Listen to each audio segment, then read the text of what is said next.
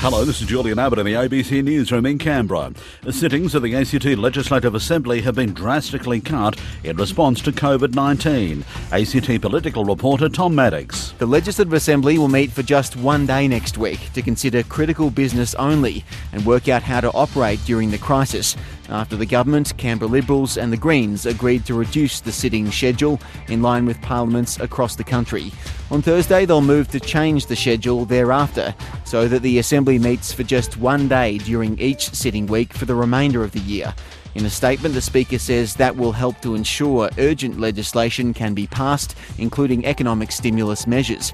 It's still unsure how the pandemic will impact October's election. With significantly fewer vehicles on Canberra roads, ACT Police say there's been a reduction in traffic infringements. The ACT government is expecting increases in other types of police activity and says some people have called ACT Policing about COVID-19 directions.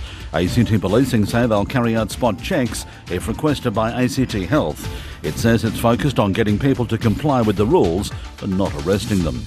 The first Canberra resident to contract COVID-19 has made a full recovery as 9 more people have tested positive to the virus. Tom Lowry reports. The man in his 30s was tested for the virus on March 11 and was confirmed the next day. After self-isolating since then, he's managed to make a full recovery and shed the virus, and no longer has to self-isolate. Meanwhile, the number of cases in Canberra has continued to grow, with 9 more confirmed cases in the past 24 hours.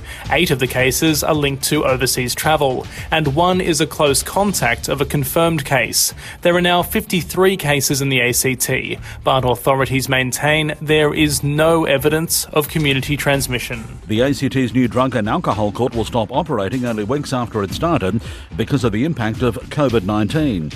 From today, the court will no longer make new referrals to rehabilitation and treatment services while the virus is affecting normal operations.